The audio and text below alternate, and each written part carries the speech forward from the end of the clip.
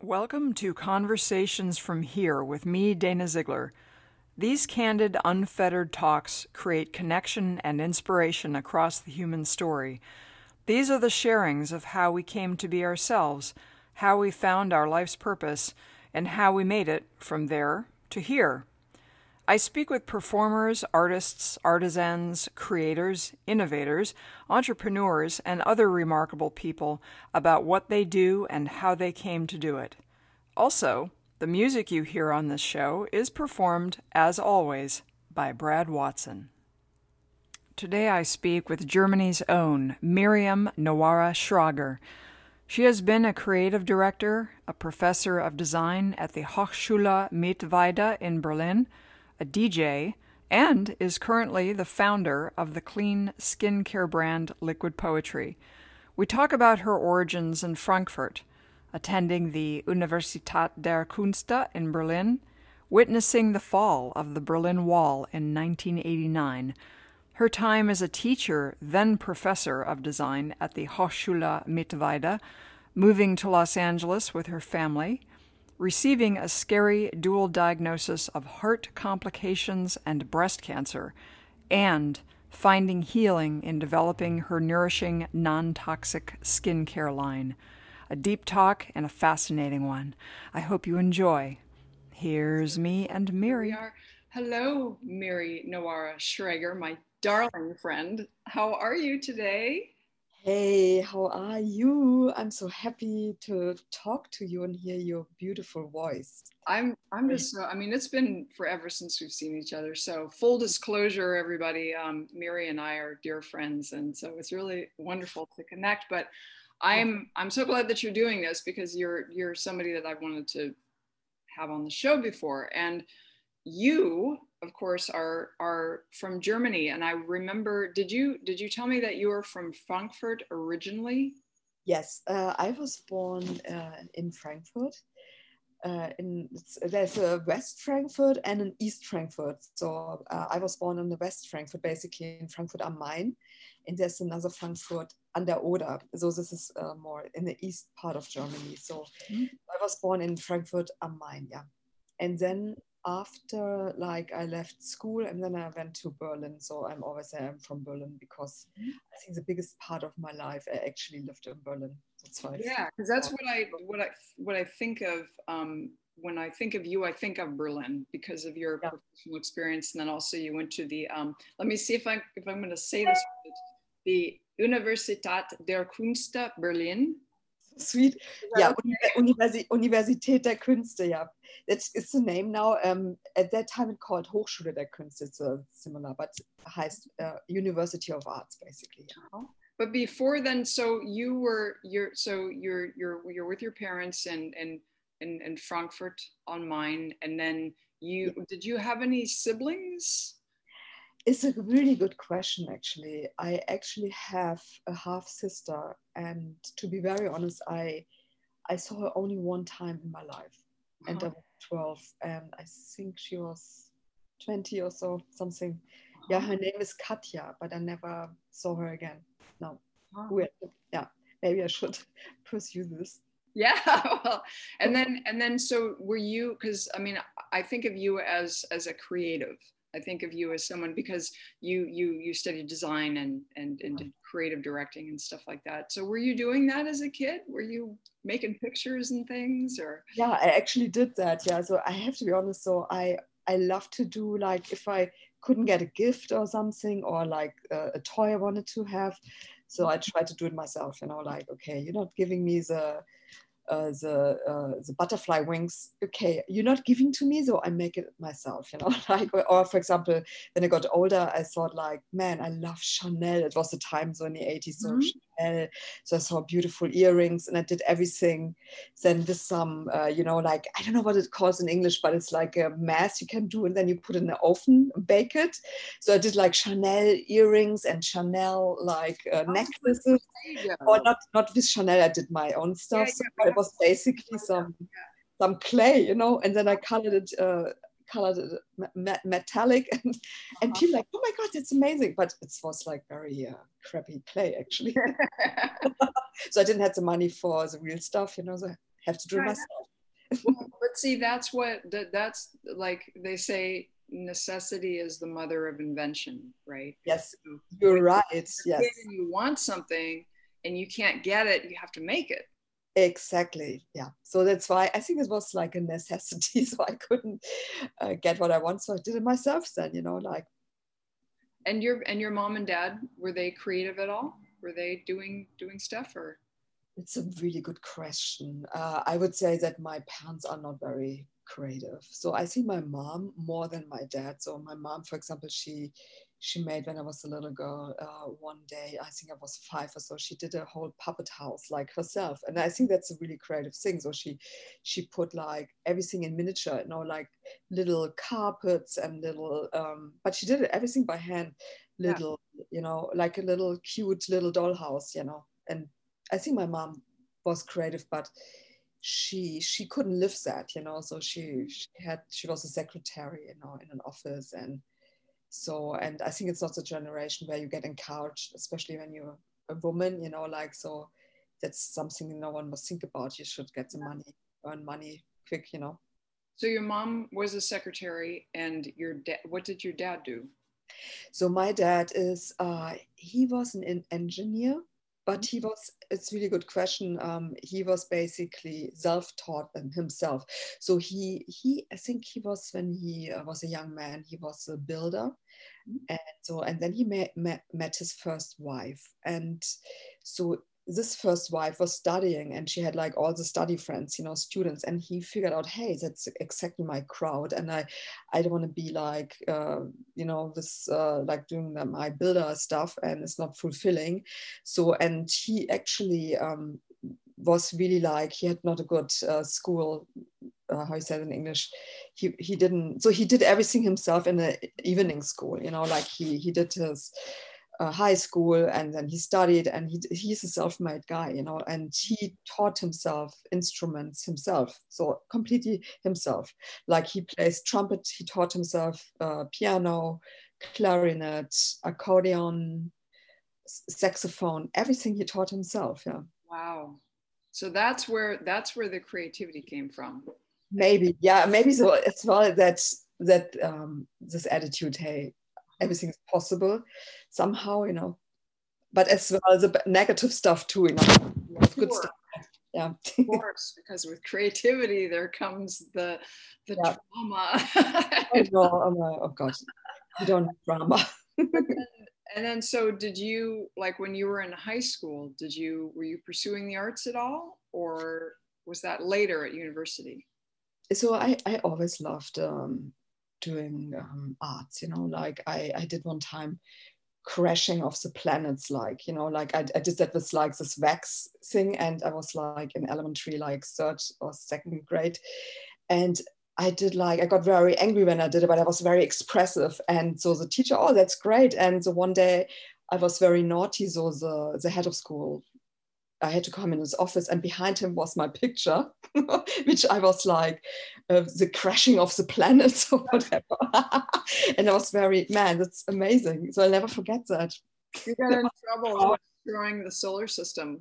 Yeah, and it's a colliding solar system. Yeah. Did he get suspended? What happened? What did he do?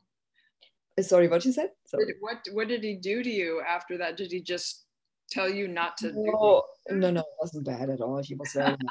You know, I thought it's really bad, but it was not bad. So he was like, hey, not doing that again. I actually forgot what I did. I think I beat up a little guy in my class or so.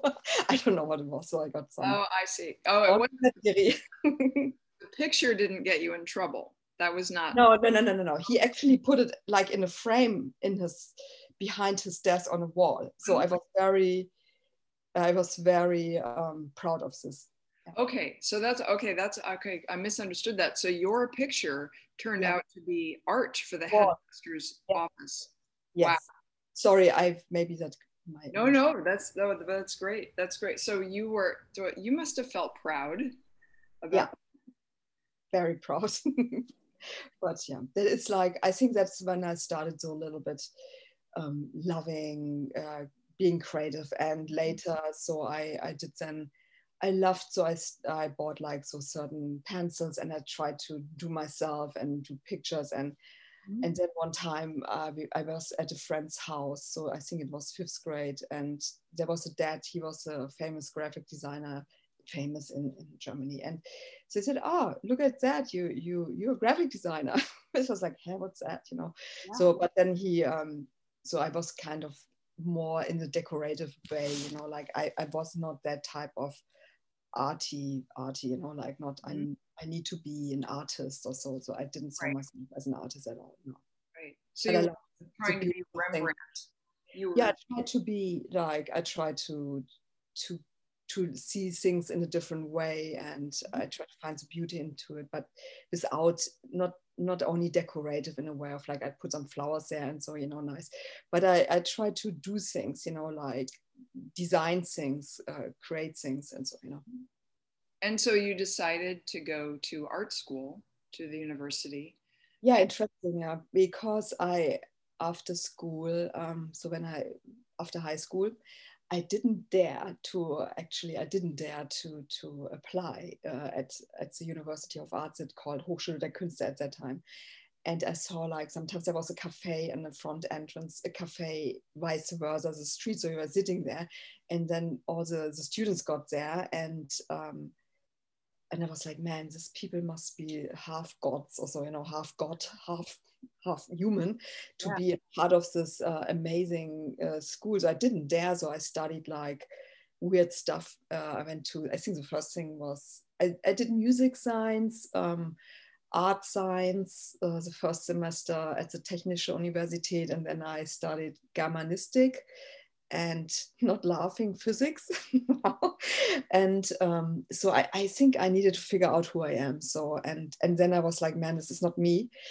I need to go for my dreams. And then I decided I really want to study at exactly that place. So and then I put totally my mind on it, and I was like, man, I'm doing it now, and I will apply. If they say no, I will apply again, and I will apply again, and I will apply again. And luckily that didn't have to be the case. So luckily they invited me for the first.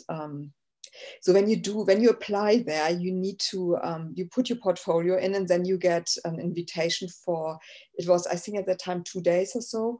They're testing you, you know, and then they make the decision, can you study there? So but I got in. I never expected that. I thought like I'm not a god, you know. So what I thought, and I was so happy. My life changed totally when I studied what I wanted. And then plus, because you left Frankfurt and you're in Berlin, and Berlin was this massive cultural center. What was that like to be there? So very interesting. So I was 1989. In October 89, I moved to Berlin. And it was literally a month, or no, not even a month, it was 2 weeks, because I came mid-October, 2 weeks or 3 weeks before the wall came down. So I actually experienced everything. Wow. Like everything. I was like, I remember when the wall came down, I was lying in front and watched it on ZDF. It's like the second German TV channel.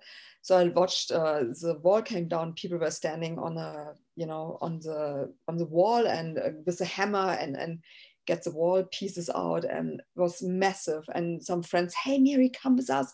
We're going to the wall. And you know what? I was like, oh no, I can't do that. So, and it was like, but the next day, from that day on, everything was like full of people everywhere. You couldn't go to the supermarkets, and there were like everywhere bananas were like, it was insane expensive, $8 a pound and so stuff like this. So, you know, it was crazy. It was a crazy time. You couldn't take the subway because it was so full and people were everywhere. You know, and it was amazing. So I went, and all the people from the east went to the west, and all the people from the west went to the east. So it was super interesting. I remember we went to restaurants, and it was like the Die Bonzen. You know, Bonzen means like the higher pullet people, you know, like around Honecker. So they had the money, and they went to those certain high-end restaurants in the east part of Berlin. And so suddenly everyone, like a student like me with no money, could suddenly go and have some Cuban high-end restaurant, you know, with Cuban rum and so stuff for $10 or so, you know, like, because the currency was like, you know, one German mark was like 10 East German marks, you know. Right. And it was like crazy times there. So I was like in the middle of it, yeah. It must have been equally exciting and a little scary in the beginning, because nobody knew what that meant. The wall comes down after all this time, and then, you know, east and west opens up, and like you said, the river from the west flows east and east flows west, and people are experiencing the other culture, because it was totally different. It was East Germany was like Russia and communist Russia, and yet there it opened up, and it must have been absolutely incredible to see that. It's really incredible, to be honest. So I remember that time. So we went through Friedrichshain or Prenzlauer Berg, you know, that was more this part of where a lot of resistance and was towards the Honecker government. And there was a lot of super cool people like punks and so, you know, like new wave guys and so. And so I remember, so we went there like for the whole full glass vodka for €1 at German mark, you know, it's like nothing, it's like $1 or less. And so it was kind of interesting. And you saw in every house still the holes from the guns from Second World War, you know, like, because they didn't renovated it, you know, like it was like kind of original and dark but very mesmerizing, you know, and a lot of empty apartments everywhere. So my friend, she was friends with some people. There was this kind of occupied house scene, you know, and so we went there one time in one of the most famous areas where like there was like a lot of big crashes with the police, you know, they tried to chase them out. But she said, hey, let's occupy a house, an apartment, because everywhere is empty, you know, like, and I was like, man, it's crazy. But there was like amazing apartments, like 8 rooms and huge, but there was no water, there was no electricity, you know, like, man, I didn't want it to, so I preferred my little tiny West apartment, but that even didn't had any, I just had the toilet, that's it. I didn't even had a shower for 7 years there, you know. This was crazy. Was there any resistance for the West Berliners when the East Berliners came over? Was there any clashing, or did they welcome them, or what was the reaction? Yeah, it was actually very welcoming. So it was like, hey, it was like super emotional. I have to be honest, it was super emotional. But of course, in a good way, you know, but it started then to a lot of West people saw the East people as a threat, you know, like in a way, not in a bad way, like, yeah, it's bad, of course, but it's more like, for example, a lot of people, for example, wanted to study from the East and suddenly on a University of Arts in the West. So, you know, there were really good universities in the East, but no one from the West people want to go there. But suddenly, when I applied, there was like suddenly 1,000 people applied instead of 500. And so, you know, like, I don't know the numbers, but so that you get an idea. So, yeah, and then of course, so there was kind of a divide between West and East, yeah. But to be honest, when I started then, studying, it's called visual arts or visual communication. It's basically graphic design, but a little bit more, not in more in a bigger context with design theory. And so, so we had like a really amazing mixed study crowd, like partly 50% like nearly from East Berlin, and the other part from West Berlin. And it was actually super nice and cool. I was like, man, it's like, there is difference. So they have a different, they're grown up different, more free, to be honest, not so tied up. For example, East Germany was very famous for is still famous for their nudist culture, like there's a lot of in the Eastern Ocean, or oceans on the ocean, Ostsee, there's a lot of nudity, like you can be on a beach naked. It's great. It's called Freikörperkultur. It's FKK means like that, It's like free nudist culture. So you be just free and live yourself, But this is actually an expression of that part that you couldn't be really free in the east part of Germany. And this was where you could be free. Sexually, the people were like very free, like, so not like so tied up like the West German people, So that West Germany was more like the traditional way. Women stand at home and look after the kids, the housewife, and the dad goes for work. But in the east part, it was like, there was a really functioning system, like you had a kita, like a daycare for the kids. You work from the beginning, you gave birth and nearly you went directly to your job. But it was like a very, women are very equal and very independent, so compared to the West. Was a really interesting insights, yeah. So even though there were a lot of downsides being behind the Iron Curtain, there were also certain things. Yeah. It's like people choose their freedoms. So they may not politically be free, but they choose, like the nudist colony. That's the ultimate in freedom, because you're not repressed by any moral thing or whatever that people get hung up on in the West. Totally, I totally agree. I mean, I was like, listen, we had in the West part of Germany, there was, of course, there's still this nudist thing.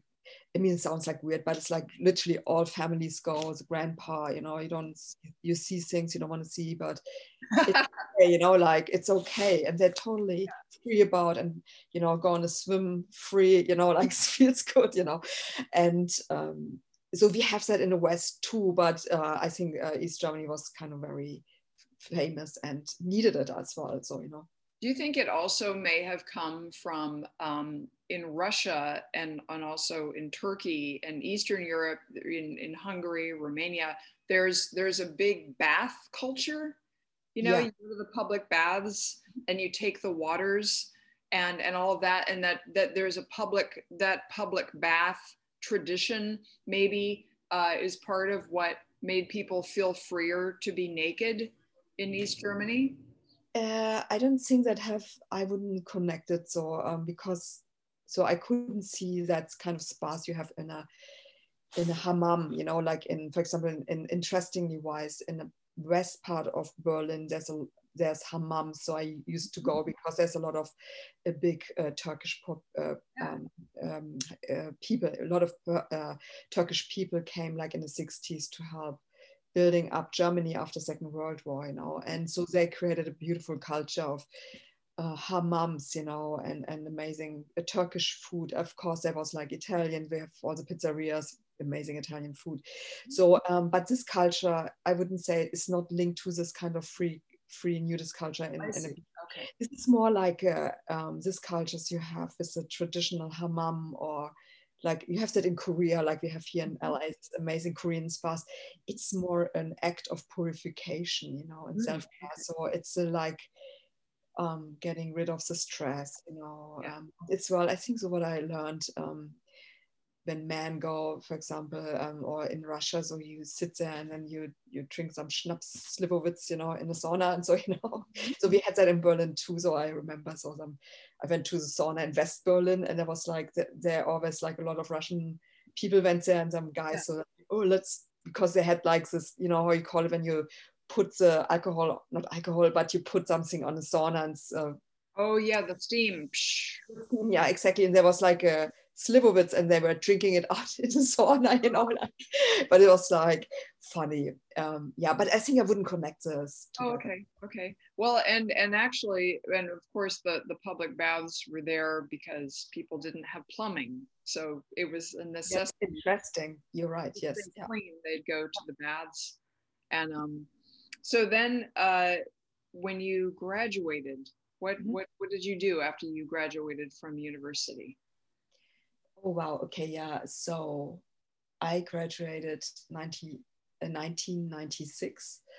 And so I did like, I wanted to go to work in advertising. You know, I loved the fact to always have a new topic you need to be creative with, you know, like I didn't want it to be one of the self-centered people like artists where you just being around the whole time is one thing and be with yourself. So it wasn't me. I wanted to do good, you know, like I wanted to do help communication, making advertising for the right thing. So that's the ideals you have, you know, when you're a student and so, you know.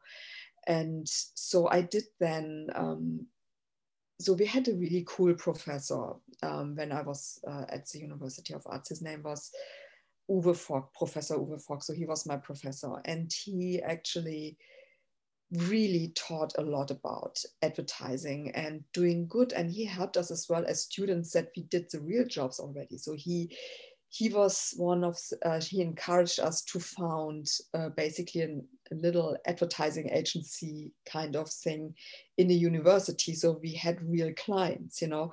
For example, we worked for the Berlin Marathon. So we did a concept, I think they didn't do it what we did, but however, but then I did with a friend. He lived here in LA, but he's now back in Berlin. So I did for the Hochschule für Film und Fernsehen Konrad Wolf. It's a university for TV and film and etc. in Potsdam, very famous. So I did the logo for them. Like, but this was like 1995 or something, super long ago. But we got real good money, to be honest. Like, it was really cool. And like you learn by doing, like you have real world experience with this, which is so great. It's not like you just come out as a student and then go into the working world. You have that real world experience already. So I loved that attitude. He said, listen, guys, I don't want that you need to work as a taxi driver to finance your study. I don't want that you work as a cleaner to finance your study. So he gave us the jobs we were able to work on. We could make money with that, you know, and that was actually super cool. So I mean, I didn't base my income from it, so I had to work like cleaning, and I went to some. They always kicked me out when I was cleaning. Oh man. So really, I went to the cafe, they kicked me out twice, you know. I wasn't the top waitress. Oh my God, yeah. It's not my thing apparently. You're not meant to do but that. It's really hard. What you said? Sorry. I said you were not meant to do that. So it's okay. Yeah, I tried my best. Sent you on your way. So like after a day working at Café Hardenberg, that was the cafe vice versa from the university, they said to me, oh, by the way, you don't have to come back tomorrow. So, okay. In other words, don't come back. Never come back again. But it was really like I brought some. So Berlin is very completely different to here. For example, you go sitting in a cafe and you're literally sitting for $2.50. Man, it was the time. Maybe it's now $5. $5 cafe latte in a cafe all day. Right. Oh, all day. Not drink all day. And this was the time, so I totally lost like overview. So like said, hey guys, I'm a student. First day, I have no idea what you ordered. I hope you fare, you know. So like I was like completely lost. However, yeah, it wasn't my thing. Yeah, I learned that lesson. And then how did you go on to become a professor at the Hochschule Mittweida, which I hope I'm saying right? So I have to tell you that so it started actually in the University of Art. So at that time Hochschule der Künste. And I went to this class from my professor and said, man, that's exactly what I want to do. I want to teach. I really want to teach. And I loved it. And it was like, you know what, like a flash, you know, this feeling you get, man, that's exactly what you want, you know? And I was like, wow, but this was at that time like so far away. And I think you should allow yourself to dream, you know? You should allow yourself to dream. And I always dreamt about, and I think it sounds like I want to be a professor. It sounds like a little bit, no, it's not about the title. It's about doing that, the work, you know, with the student, with young people, keeps you actually really young, fun, you know. And this is something beautiful, especially in the art area, like when you teach design.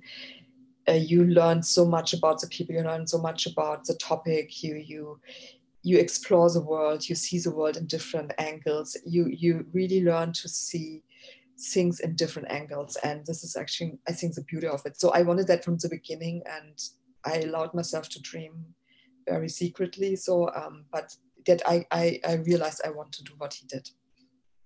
So it was a way to marry the creative part of you and then also part of you that to be a teacher. Exactly. So, but it was a long way to go. And, you know, after I finished my studies, I applied in Hamburg. That was the epicenter of good advertising in the 90s, and still is, I guess, in Germany. So I went there to an agency called Jung von Matt, was considered one of some, or the most creative agency with creative people, but it was a hard time, to be honest. It was like German at its best. So in a way of like, they did a really great advertising, but it was absolutely no fun for me to do it. It was absolutely fun free, you know, like hard work, like all the time, hard work, like until the bitter end, every day, every night, every day in a week, you know. It was hard, but I met amazing people, to be honest. I made friends for life. My best friend is, at that time I met her there. I met truly friends for life there. So I will not miss that, but it was this kind of attitude like, you don't have a life next to your agency, you know, you're not having a life. You just, you really dedicate your whole life to the advertising agency for no money. So, and that, you can't do that forever, you know. You learn a lot and it's amazing people, but no, it wasn't for me. So I decided then to freelance, and then I went to another agency back in Berlin called Scholz and Friends. It was a great time. I had amazing, again, friends for life, to be honest. We had a great time. And then I did kind of, with two friends, actually, we did an agency together. So I didn't have the money. So it was not literally my agency, but I was the creative boss there, but it was a tiny agency, but it was super fun. We had like what is called the big fair, music fair. So it's Shanghai, St. Petersburg, and Berlin. So we did so client slices, but it was fun. And then I started to teach I'd start teaching in the little places like where I did like seminars, you know, like a dozen, or I call it when you're not a professor, but you a teacher in a little university. So I started, yeah. Wow. And how long did you teach for? How long did that last? So I did that. I was teaching before. So before you being a professor, you need to, in that area, you need to have the how you call it, experience to do that. Like you need to have like at least 2 years of experience of teaching, and you need a letter of recommendations. And so I got really good recommendations. I worked for the Green Party at that time, and we did like election for the Green Party, and it was super fun, and I had like really great learning there, and they helped me a little bit there as well. It was really great. And and then I applied for that professor thing, and I didn't ever expect it, but I got it. And but then life happened completely different, so I thought, okay, I'm doing that and I teach, and then that's what I'm doing to the end of my life. So they offered me the tenure. I did the tenure. So as a professor, I was only teaching 1.5 years. Yeah. And then I met my husband. And then we fell in love. And then with a very late bloomer I got pregnant with 40 or so, or 42 nearly. So very late. And yeah, and then, yeah, it was kind of a tough few years, like super tough. So I couldn't teach anymore. And he moved then, not he, we all had to move then to Los Angeles. Yeah. That's right. So you and Jason and baby moved to Los Angeles. What a culture shift. Oh my God. Unbelievable. Yeah, it was crazy, to be honest. Los Angeles. I have to be very honest. So our life was a little bit, but typical creative, chaotic, like, so I met him, he's a creative, I'm a creative. Oh my God. It's like creative drama, So we actually, we met in Berlin on a party. I was a DJ, like a little party, yeah, but it was fun, like it was super fun. And we fell in love. And so, however, after a while, I got pregnant, and then we moved to Amsterdam, and then we moved back from Amsterdam to Berlin, and then from Berlin to New York. We were supposed to go to New York, but then Jason got that offer in from his agency in Los Angeles, and then we decided to go to Los Angeles. And I never been in Los Angeles, but it was just a jump in the cold water. I never been in the city, but I moved there. First time, never been there before. So. And I should say a shout out to your hubby, Jason Schrager, who is the creative director at Saatchi & Saatchi. He's a chief creative officer, but it's like he does it now, like since we came here, like 6.5 years already. Yeah. Mm-hmm. Yeah. So then you're settling into Los Angeles. Yeah. Oh my God. And then you started at some point having some health issues. Yeah. Around this time, right? So I have to be honest. So I got a second baby, and it was like everything a little bit chaotic, chaotic, unplanned. But I got a second baby, and I got a lot of. I think I have to be honest. When I look back, I got, because of the stress, and I felt like kind of guilty that I got. I mean, I did the 10-year, and I felt like I wanted to do that with the best intentions, and then life sometimes happens, to you. And I never would expected that I would get married. I found myself kind of old, and especially getting a baby. I never was thinking getting a baby with 42. And so the second baby I got was nearly 45. And so, but I think what it does a little bit to the body is I didn't realize that I might had a postnatal depression. And I didn't realize that. I know that it was a very stressful times, moving countries. I couldn't really set boundaries, I couldn't really take care of myself anymore. And I think it was a downward facing spiral. And yeah, so we moved then to Los Angeles. It was already super stressful to do that with 2 little kids. Mm-hmm. Losing all my friends, I still have them, but not a complete different shift of city, and it was so different. So so I was like not allowed to work. So I mean, anyway, I was not fit, and I thought, and then I was like, why I'm not doing a teacher training just to stay healthy and maybe find a new community. So, and that is actually the point when I met you, yes.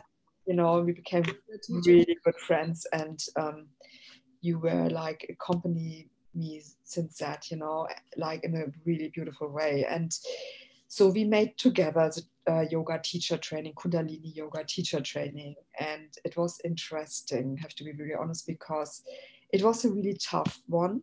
I didn't expect it to be so tough. And towards the end, I started to get really tired, and I was like, man, it's maybe just a lot of things going on. And I need to tell one thing. I had, when I was 30, I got a pacemaker. Mm-hmm. So, and that was shocking because at that time I was considered myself very young and fun and whatever, Mm-hmm. But that was a setback, and I got a pacemaker, but I made my peace with it, And so I had that pacemaker. So I have to go for a checkup, you know, it's normal. But so I did the yoga teacher training, and so I became tired towards the end, and I had to go to a pacemaker checkup. And they basically, I never forget that I went there and I said to the guy, so chit-chatting, small talk, said, hey, you know what, while he checked my pacemaker parameters on a computer, is it possible that a cable can break? Ha ha ha, so blah blah, yeah, really chit-chatting. And the guy didn't say no word.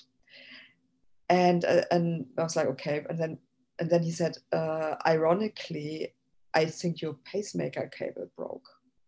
I was like, haha, you joking. Honestly, I thought that guy made a bad joke, but he said, I have to be honest, it looks like there's a dysfunction in the second cable and it might be broke. So it's a malfunction, we need to check that out.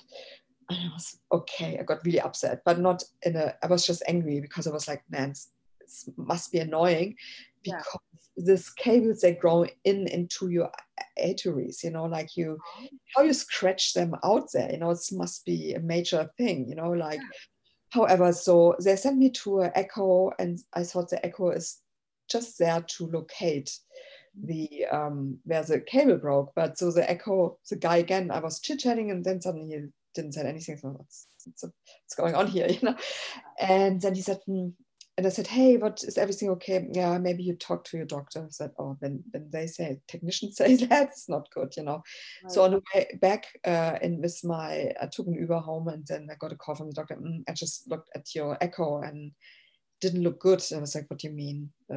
It's not good. Said, nah, your ejection fraction is basically how much can the heart pump. It's super low. Yeah. So a healthy person have an ejection fraction, so the capacity of pumping blood through the heart to the organs. They're saying the normal area is 50 to 60%. That's considered normal, and sometimes above a little bit, you know, but not under. And I had an ejection fraction of 25 to 28%, which is less than a 99-year-old granny. They have better ejection fraction than that, like basically heart failure. Like so it was basically half the ejection fraction number that a normal person has. You were operating under half. Yeah. Yeah, so your heart was basically not really working. My heart was halfway working, and I didn't realize that. I could only say I was tired, but I didn't feel like doing sport or so, you know. But I didn't realize. So, and so I tried to not get too much into it. So because I maybe didn't want to understand what he's telling me. It was a cardiomyopathy, and I was thinking, oh my God, it's like emergency room, like, I have to be honest, a bit American, over exaggerating, you know, like, right. You know, oh, it's so terrible, you know, like you need to do all this to pay a lot of money for, you know, like, so I was like really very reserved about it. However, so I had to go back, and he said, listen, we need to do a PET scan because I'm thinking you have an autoimmune disease in the heart. I was like, man, I got really angry.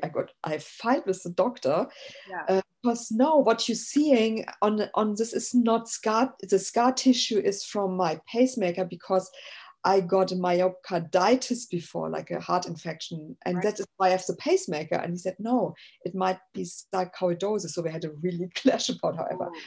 So he sent me to the PET scan, and I did the PET scan, and then they said, okay, they confirmed it looks like sarcoidosis in the heart, which is a very rare form of sarcoidosis.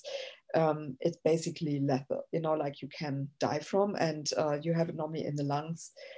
And it was mild metabolic activity. So the other thing was they found, and by the way, there is a lump in the breast. And I was like, what do you mean? Yeah, an hyper metabolic activity in the right breast. I was like, 5 centimeters, or I don't know how much is an inch, but I was like, what are you talking about? You know, like, and yeah, so I said to Jason, it wasn't good.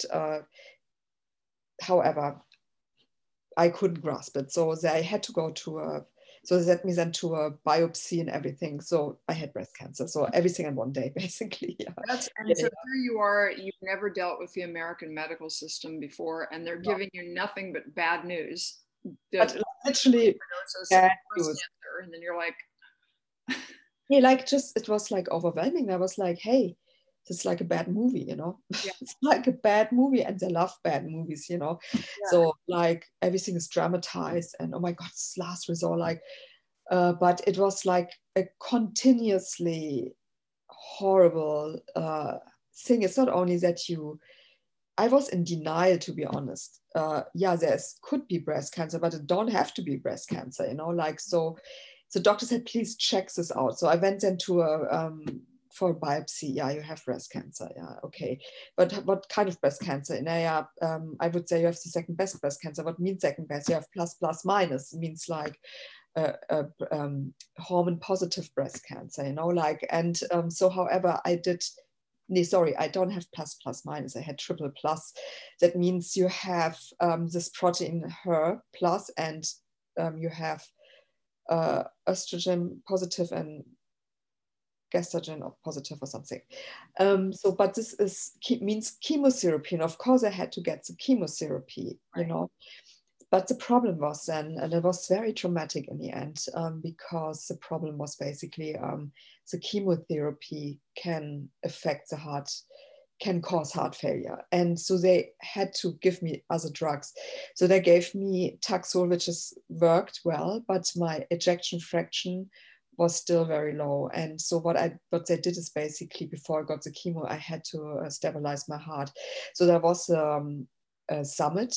They're discussing at Cedars-Sinai, so sometimes they have some cases of what I understood. So there's expert panel, and they say, okay, we have here's a case from Miriam N, and we have to have a look because that lady have breast cancer and heart failure, and how are we going to treat this? And so the breast cancer apparently already progressing, you know, like we have to advance, you know, you have to really what we're going to do now. So because we can't give her certain medication. So they discussed me, and I was like, it was nerve-wracking. So however, so they said, okay, normally you get before you get chemotherapy, normally get chemotherapy, and then they see how your tumor react to it, and then this makes a prognosis then for later, and then they can cut it out. But in my case, they said, okay, we have to do first heart surgery. So we have to get the old broken pacemaker out, putting on the left side, implant it, make a lead extraction. And there's only one specialist here in LA, and he did an amazing job. So they did a lead extraction, put a new defibrillator in. Mm-hmm. Because of the sarcoidosis and cardiomyopathy. And then they said, okay, then 4 weeks recovery, and then lumpectomy, means like you cut out the tumor in the breast, and then chemotherapy, and then radiology, and then hormone therapy. Yeah, I went through everything. So basically, I got the whole menu. The irony is that given all of that, all of those very scary, dangerous conditions, you're in a place where, because you went to Cedars, and it was the best place that you could have gone for all of these things. You're totally right, because I was like so anti-LA, and I wanted to just go home, you know. I just wanted to be home. I didn't want to go under this nightmare in a city I don't know, and the people are so different, and I didn't know what to deal with. And I know, Dana, you were on my side. You were on my side. You came to the chemotherapy. Yes.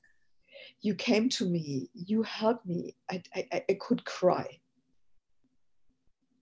Yeah, I remember those. Yeah, I know. I remember going to those sessions with you, and I remember like Jason would be there in the morning, and then he'd go. We'd trade. I know. I come in.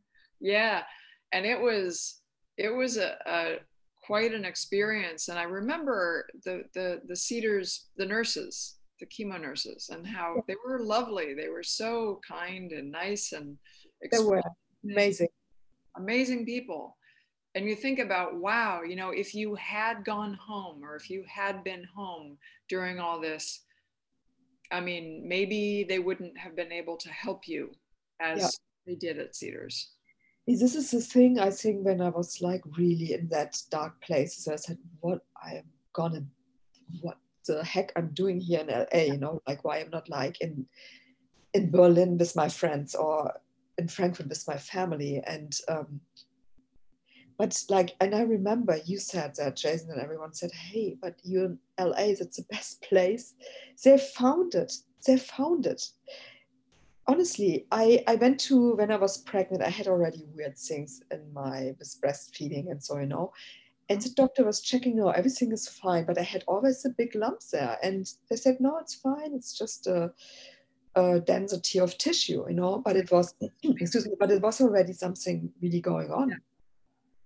So you're right. Somehow, someone broke my cable in the yoga teacher training to figure all this out. Because if I wouldn't go to the yoga teacher training, I would never figure that out. Right, because you wouldn't have known. You probably would eventually have figured the cable was broken because you were having problems. Yeah, because the thing is, of course, I had to go when the cable wouldn't broke. So with this camel, you know, this camel band, I think that's when it happened actually. And I think when I normally, they would check my heart, and of course, at some certain point they would say there's something.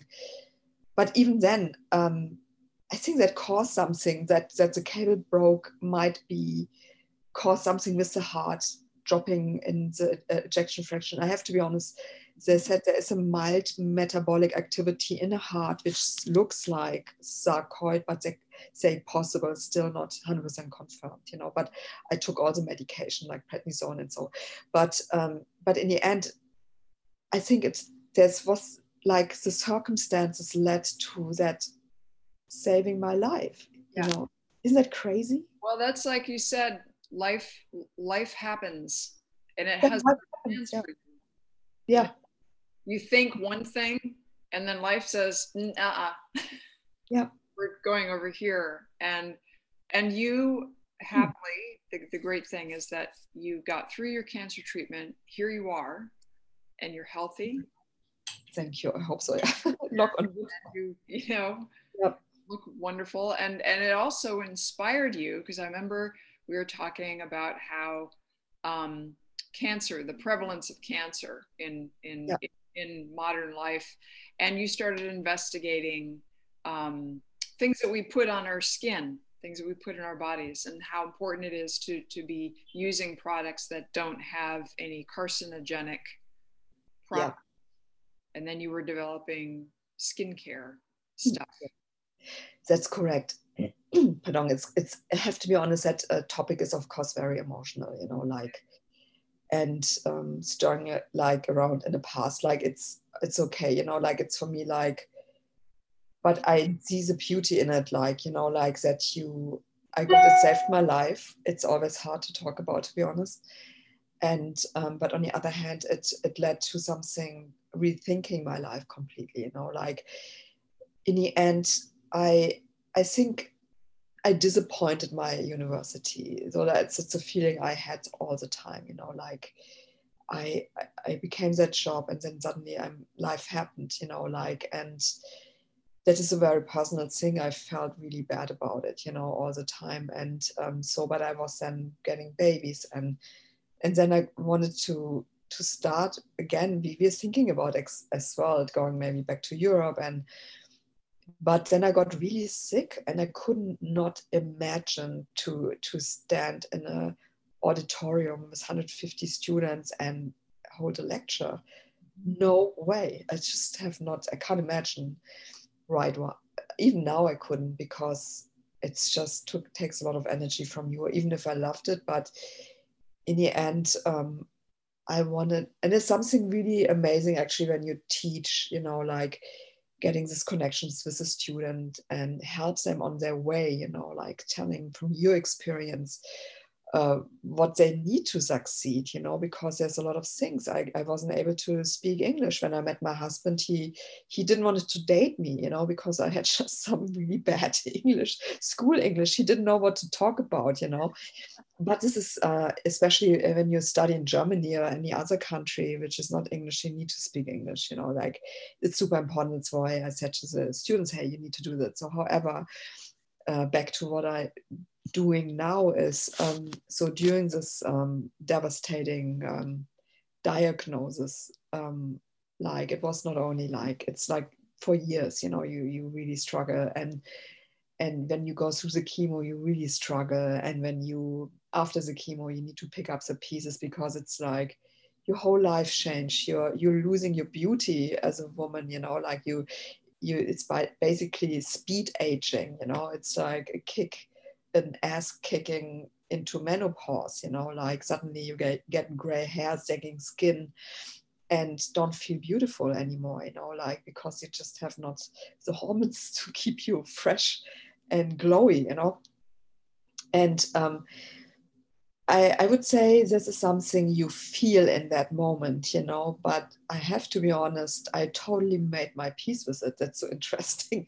I have gray hair. I'm not looking like 30 again. Yes, I know, but I think there's a total beauty in it to get older. And it's something very beautiful. And I think, of course, I get it, and I never would judge anyone who doing Botox or whatever. I might do, no, I wouldn't do Botox, I think. But no, it's beautiful, do it, you know, but I think there's something really beautiful in aging, which you can do it a bit slower, you know, in a way of like using good products. But I don't want to pay that price for my health. So, you know, so while I'm talking, I get a total hot flash now. You see me? I'm totally red. So, but yeah, the hello menopause, you know. You know, but so what I want to say, like, there's the beauty in it. And when I got so sick, and during the whole time, because it was like a crazy trip, an amazing, no, not amazing, a bad trip. And bad. It was a bad trip. The thing is, like, just before I coming to the point, but I want to quickly mention, it's not only the lumpectomy and that you're going under all this, you know, it's more that you, for example, my case was, there's Herceptin and you need that because it makes your life expectancy 30% higher, but we can't give it to you because your ejection fraction is so low, because Herceptin can cause heart failure. Right.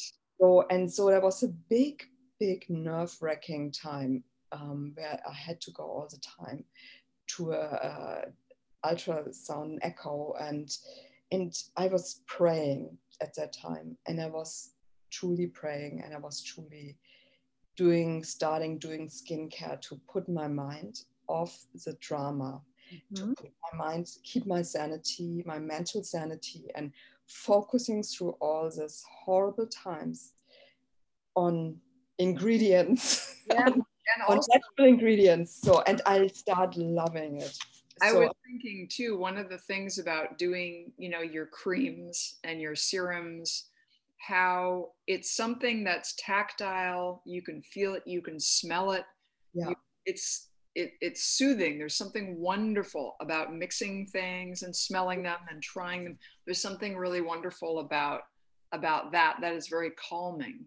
And yes. So that was, because I remember when you were going through chemo and everything, you said, I want to do something, but I don't have energy.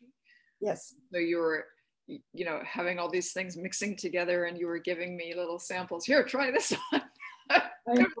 You have a good nose, that I have to tell you. I remember when I started really from scratch, from total scratch, like, you know, yeah. Like, so what everyone would do, like a body butter, like, oh, listen, I melt some bee wax and some olive oil, and then I whip it, and then I have a body butter. But it's exactly what I don't want to do. Like, it's not special. It's greasy.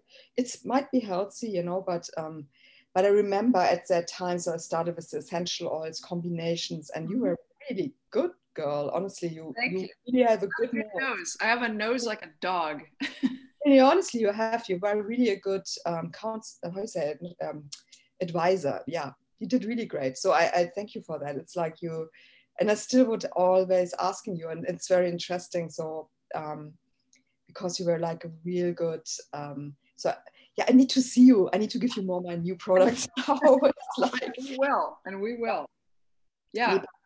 And then, and so, and then also what, there's some things that happened with the company that you started, et cetera, but then you're starting a new venture, which is Liquid Poetry.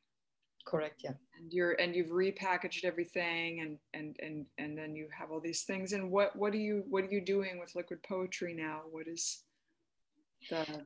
So Liquid Poetry is basically my, so I had a startup before, but it's because of COVID, it's crashed, and before I had another company and it didn't work out. And so I starting actually from scratch and reformulated everything.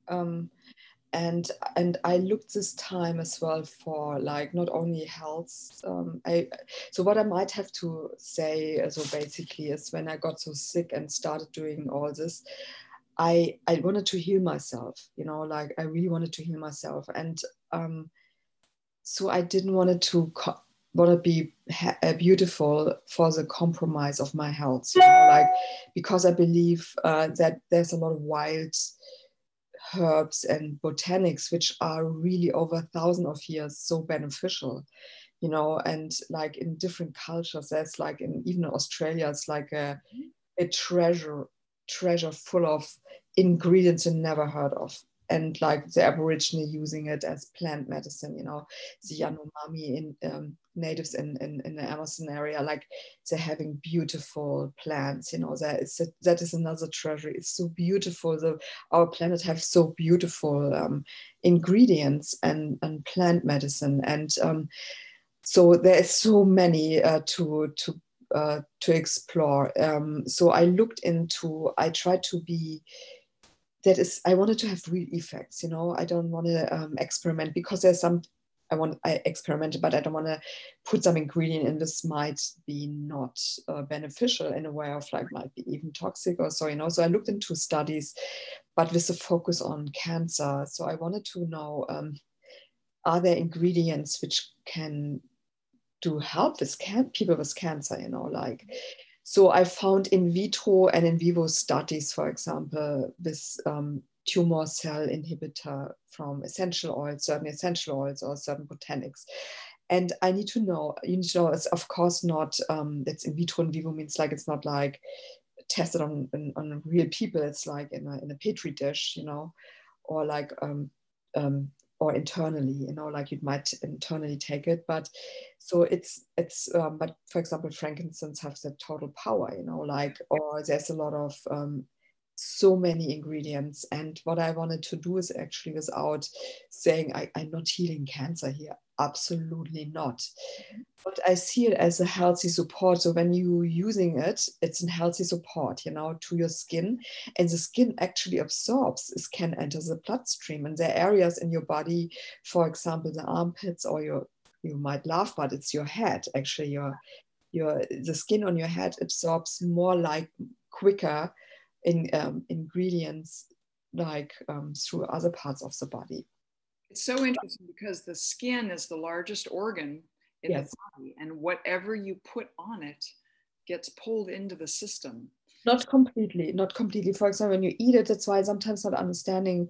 So people eating a lot of crap every day, stuff I would never put in my skincare, you know, like says, oh my God. And then there's like in the creams, they really look into, you know, like a lot, even the non-toxic brands, which using bioengineered synthetics or something, you know, like, which is not, I mean, synthetics, which are non-toxic bioengineered organic things, you know. But I want to say, so that I don't understand. So there's a lot of fuss about, oh my God, you can't use this, but which is, but on the other hand, you every day you put masses of it into your body, you know, like when you buy bread in the supermarket, you know, there's like you can read in hours the ingredients, because there's so many different chemicals and, you know, a lot of preservatives. And so the creams I doing, they're not using any of it, you know.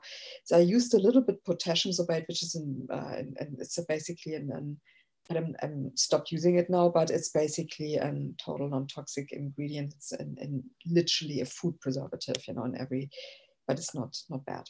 Yeah, because the thing about using all natural ingredients is that it also has to be shelf stable, because you have to be able to, when you say, if you have a store that's marketing your products and then they have it on their shelves, like it has to be able to maintain its freshness for a certain amount of time, but you don't want to use anything that's potentially toxic or carcinogenic. So, but there are other ways kind of around that. It's very interesting because, for example, in the US, so that's what I learned when I start looking into it. In the US, there's, I think, so many ingredients allowed, which is in Europe not allowed. There's like a red list, like, for example, over, maybe it's even more now, but at that point was like over 1,300 ingredients which are forbidden in Europe. For example, you have one product, I don't say the brand now, but you have one product you buy at CVS or Walgreens or whatever. You have the same product in Germany, you know, like, but it's the same product, but here in the US you can put all the crap in, you know, and people doing that because it's like, it's easy to formulate and the product not getting off for the next 200 years, you know. So, you know, but I want to say that was exaggerated, you know, like a shelf life is normally 2 years, 5 years, whatever.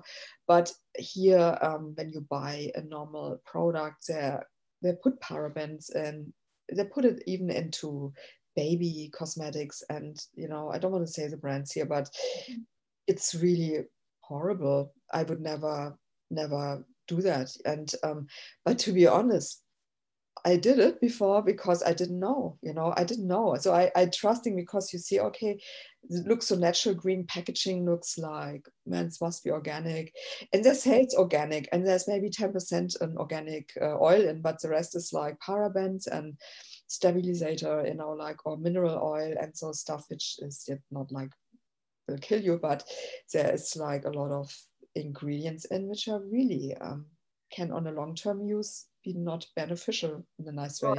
And it can be very confusing for a consumer, because there are a lot of things that they market it as clean beauty.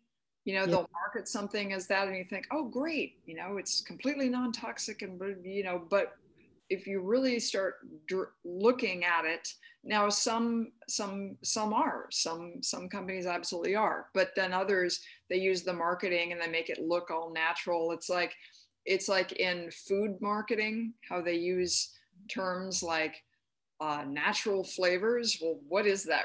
It's very unnatural. You know? I think the natural flavor, it's the same for, it's excuse me. So natural flavor is for the food industry the same like fragrance for the cosmetic industry. So fragrance, you need to see it as a brace for, I think, over 2,000 or even more. I don't know the number, but for the huge amount of chemicals you don't have to list on a bottle. And the same with the natural flavor. What is natural flavor? You're thinking it's like dried blueberry powder. No, it's not. It's like, it's MSG often, you know, because it's enhanced the taste, you know, and MSG, or every other non-natural flavor, you know. And it's like just a brace, you know, like sugar. What is sugar? You know, this can be everything. Corn syrup, like glucose, fructose, high glucose, fructose syrup. It's like crazy. And there's a lot of rules which are very bended here in the US. So you have to be very careful. I mean, for example, you go to, I'm not saying brands today, but you're going into one of the famous supermarkets here and they're having a line with organic oils, like, I mean, food oils, you know, like olive oil, for example.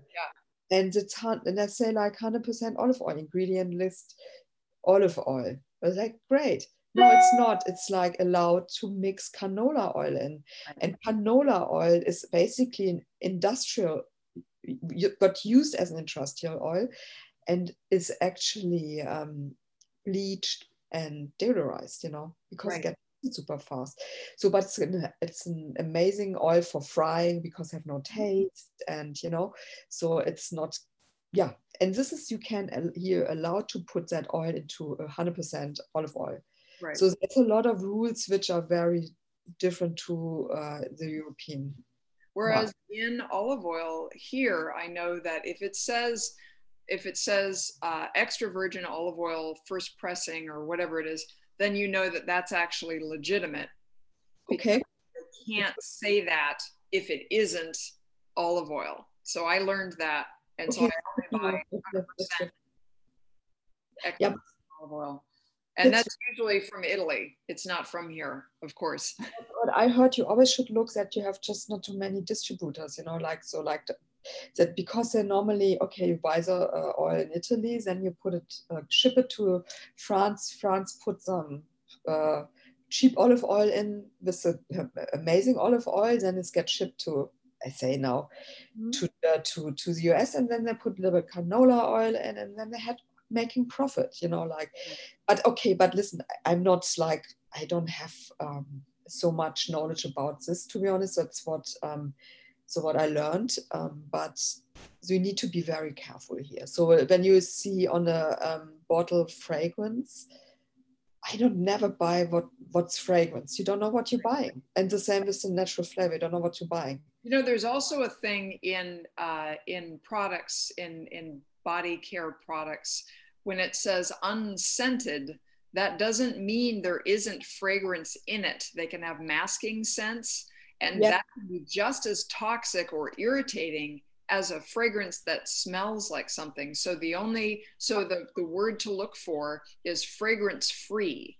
Yes. That means that there aren't any masking scents. And it's so interesting. I've looked at different things, like you look at deodorant or moisturizers or something, and it says unscented. That doesn't mean it doesn't have the masking scent. So interesting. Reading labels is so important. Yes. And also, like you said, even when you read labels, there are things that are misleading or things that don't have to be listed because they're, like, for example, if a food product has, I learned this because I'm doing my health coach certification. Oh, amazing. That some products, if they have less than a certain amount, tiny amount of trans fats, they don't even though trans fats are not supposed to be in things now, but if it's a small enough amount, they don't have to list it. So it can still be there. So you have to look very carefully, and even that wouldn't be listed. So even if you read a label, you wouldn't know. So basically you have to go by research your brands. Yeah, there's a lot of brands with a sugar under 2%. I think 2% is when you have a product, and sometimes tastes sweet, but they say no sugar, but they can allow to put in 2% of sugar. Right. And this is crazy, to be honest. Without saying it's there, yes. Yeah, you don't have to say it, yeah. Yeah. And this is like, that made me think, I don't want to use that product. I remember I came here and it's like all the cheap and all the big brands you hard to get in Europe, and I was like, man, I went to all these big stores where they have it so cheaper, like, so I was like, so you're all excited at first, because I got super excited, like, so and PBS, like, that's amazing, and can bragging in Germany, look here, it's, but then when I got sick, I was like, man, I don't want to use it anymore. And I looked into it and I was shocked. And when you Google the ingredients in a normal cream like you normally use, you don't want to use it anymore. Right. Yeah. Why I should do it? I mean, like, I know when there are parabens in, so I throw everything away. And I was like, I know when I put a cream on my face and there are parabens and I'm not dying from cancer, I know. But if you're using it for 10 years all the time, maybe, I don't know, but I don't want to get that risk in. So I don't want it getting absorbed in my body, but you need to really look after what you put in your body and on your body, like it's the same as the food. People sometimes, I feel like a burger. I understand this, but they're putting the same stuff in what you might not want to put on your face, but you put it in your body. So you need to always see the relations, like there's sometimes so hardliners, oh my God, there's some ingredient. So I want to say, I don't want with the products which I do, it's basically clear they are totally non-toxic. So, and you can literally eat it. It tastes terrible, but you want to, but it's not, but it's basically, yeah, the cream, for example, wouldn't eat the cream, but there's even less than one oil using. Actually, you could use it as a supplement, to be honest. Like it's a moon facial, so I call it moon facial. It's so powerful. But what I want to say is basically, I don't want to. It's not about advertising here at all. But so I really the ingredients are really, really non-toxic, and I think I know I'm not the first one. There's a lot of products now out, and it becomes a thing, and it's absolute amazing that it becomes a thing, because it's supposed to be why you should pay the price to being beauty with your health, why you should pay that, there should be, there's so when I was younger, I was using all this super expensive creams, and and I paid like a fortune for a cream which basically is just mineral oil with some crappy fermented sea kelp and some stabilizer, masking agents, and surfactants, whatever, that is like horrible. And then you pay $300 for, and just want to say, so I analyzed, made my maths, and I was like, man, because my idea was, what's the same, was going back to the beginning of our interview. So, hey, I can't afford, so I do it myself, so I tried, but I was like, no, these ingredients, no, I don't want to do myself. I don't want to do it. And so I learned step by step, doing my self-taught. I went really like step by step, you accompany me with that, like you always was there when we start with the essential oils, and I did the serum, then I start my first cream, a body butter, but then I got further, but a body butter is not enough for me, like I want to have like a luxurious feeling. And so I created all this during my sickness, and it helped me to heal mentally from all this, it helped me to heal. And I want to doing good. I want to make, that is the reason why I'm doing it. Honestly, when I give someone the cream and they come to me, hey, Miri, look at my face. I look so fresh. I look 10 years younger. Yeah, honestly, but this makes my day when I make someone happy with that. And this is actually, that is the biggest reward. That's why I'm doing it. I don't want to, it's not about the money. Of course, I want to earn money and being, but it's not like, it's not the first thing. It's the first thing is making other people healthy, happy, without paying the price of health, Well, and I think that's what it comes down to. It's the importance of self-care, taking the time to nourish yourself with products that are healthy, that are life-giving and healing. And it reminds me a little bit, remember how you said about your dad, how your dad was a self-made guy, a self-educated guy with learning, yes. Like you're kind of doing the same thing with learning about all these ingredients. Yeah, this was it's absolute true, because it's what I did the whole time. I, like my dad actually, but what I did, like, okay, I can't have my Chanel earrings, so I do it myself, or even better, or I can't have can't be the butterflies, or doing my wings with paper, so and I think with the creams, it's really self-taught. And of course, there's really, if you want to go into it, there's a lot of tutorials. You can find that. You can find all the knowledge, But I went really to the data sheets. Like I went really to and studied everything. How many percent you can use in an emulsion, and how to do emulsions. There's water in oil emulsions and oil in water, and what is the difference, and how many phases your product have, which ingredient in which phase you can put which ingredient in, and how to create a stable emulsion, and how to create an amazing cream which makes you fresh and smells good and is healthy, and so I started, and that's took my mind from all the drama. And I think too, in a way, it's teaching in a way, because you're also educating people about skincare, about wholesome ingredients that are not going to hurt them, that are actually beneficial. Absolutely. And so you're teaching still, really. Yeah. And I have a lot of, I made so many formulations since then. I mean, from that point, you came to me, I have so many formulations, and I think that's, I came with a friend, so she helped me a little bit, because I was like a little bit lost, and with the names, I had so many names already, and so she helped me, and became then to this liquid poetry.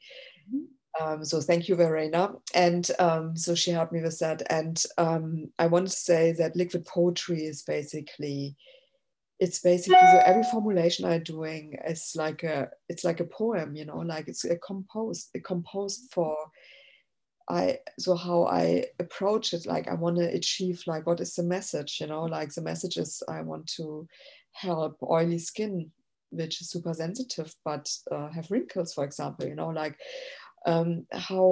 how can I smell, you know, how does it looks like, so, and then I compose it, you know, it's like a poem. So it's a liquid, it's, you know, like have different textures and smells and colors, and it have a lot of, and it's not only about how it looks like, it's, and smells like, how it feels like, it's what it does in the end, you know, and this is in a healthy way. So that's why liquid poetry. Supporting health for women is so important. Absolutely. I think that's a perfect place to end it. I think this is great. And you have a website, I know, and I'm going to put that on the intro and everything. Yeah, I actually have to be honest, I'm starting my business right now. So it's very humble and small. And so I need advertising. So I'm very happy if it's my little small business, but I'm telling you, every item is made with the best intention of healing and making you beautiful and enjoying it. So yeah. We will put that on. Thank you, Miri. Liquid with a Y. Liquid with a Y. Liquid. Yeah. Thank you so much, Dana. It was amazing. And that was my talk with Miriam Nawara Schrager, my dear friend. It was so wonderful to connect. As always, you know, these talks are really as fun as they are for my guests. They're also equally, if not more valuable to me, to have this connection and these conversations, especially since we've all been away from each other for so long. So things are starting to open up. Life is good. Take good care of yourselves. Take good care of each other. And as always, I will see you on the other side. Thanks for listening.